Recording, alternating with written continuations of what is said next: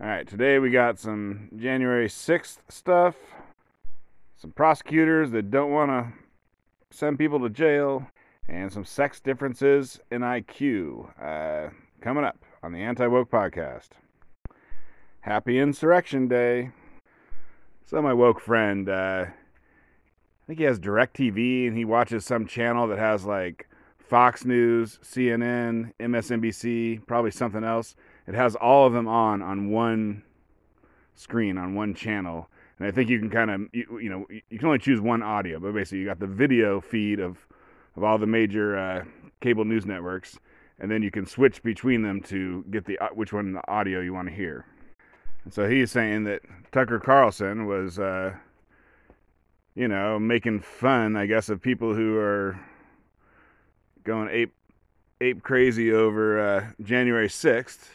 And he was saying, Happy Insurrection Day Eve, or something like that. And the idea that January 6th wasn't a riot, it was like a real insurrection. I mean, the definition of insurrection always meant something way, way more serious. Like people getting killed, people, military forces going in and attacking the government and just killing people and then getting killed back and forth. Anyway, so the idea that January 6th was an insurrection is preposterous. So I think naming it Insurrection Day, that's a pretty good way to show the preposterosity of the people who love to talk about it, people who hate Trump supporters. And I like to talk about the lying ass media, but I'm trying to switch over to saying misinformation. The misinformation media, the mainstream misinformation media, the MMM, and that's just to point out the preposterousness of all the stuff that they called, misinformation. Like, COVID never could have come from a lab, which, they called that misinformation, right? Every media outlet and every, Facebook and YouTube, they all got together and said that was misinformation. And it turned out there's a decent chance it did come from a lab. So the only misinformation going on was when they said it was misinformation. So anyways, the anti-woke, I'll remind you, I'm not a Republican either. I voted for Biden, although he's kind of pissing me off. But anyways, the anti-woke, which is a separate crowd from Democrats or Republicans, we need to use the word misinformation to attack the left.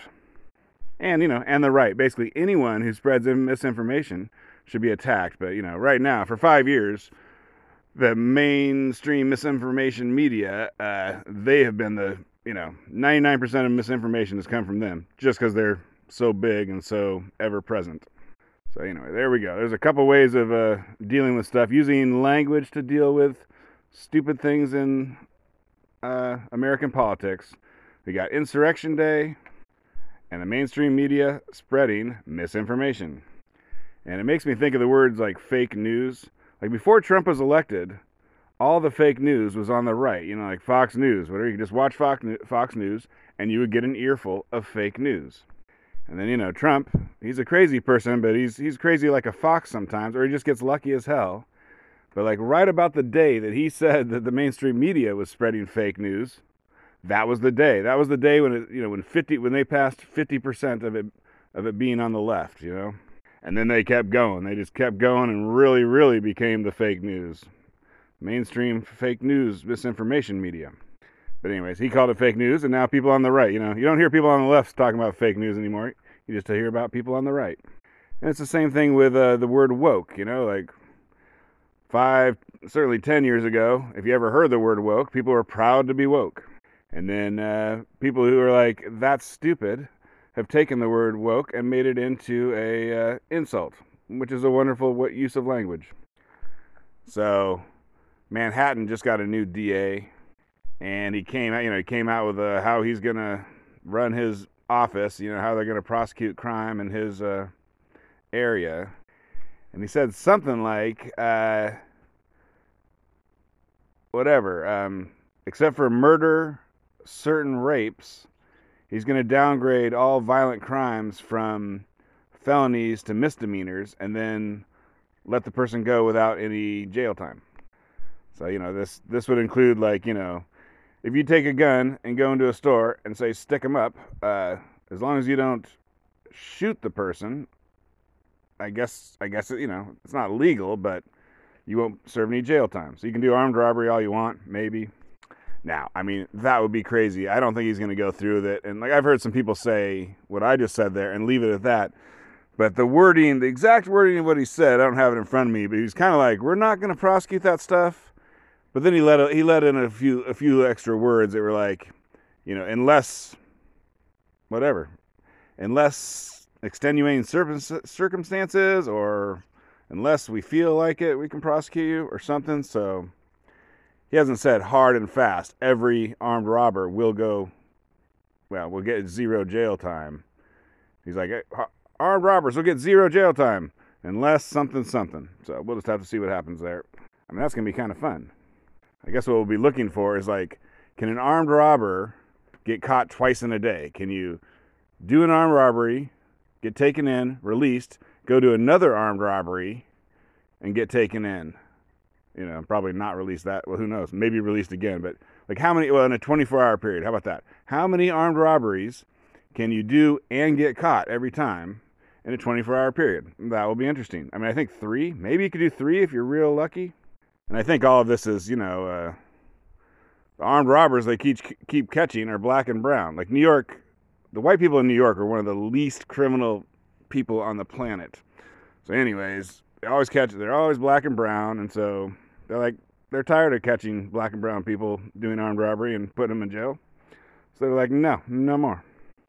And I bet a lot of the shopkeepers in New York are Asian. So there you go. It's a little bit of reparations from Asian to black people. All right, I heard some stats about sex differences in IQ. And like the thing I always heard was that, when you take like boys and girls and give them IQ tests, like there's 2 categories. There's like the spatial mathematical, and then there's like the verbal. And I always heard that like, boys are better at the spatial mathematical and girls are better at the verbal. And that is true. That's what I always heard, and that is true. But the thing that I never heard and didn't know, but is also true, is that once you go into adulthood, men end up equal in verbal, not better, but equal, and they're still better at spatial mathematical. But it's not, well, anyway, here's just a couple of interesting examples, and then I've told you all I know. But even once, maybe men and women have equal verbal IQs, women are still better at certain things, like name as many flowers as you can in 30 seconds. And, you're like, oh, well, women love flowers. But it can also be like, name as many automobile brands as you can in 30 seconds. And women still do better at that stuff. And the thing that men are better at is this spatial thing. So it's like, rotate something in your mind. Like maybe you could show a man like a 6-sided dice, and then you take away the dice and say, okay, turn it to the right. Turn it 90 degrees to the right. Now what's on top, or something like that. And that's the thing that men are better at doing. Now talking about IQ will get you canceled, so I think we'll just leave it at that. Twitter handle @ReligionOfWoke, and thanks for listening.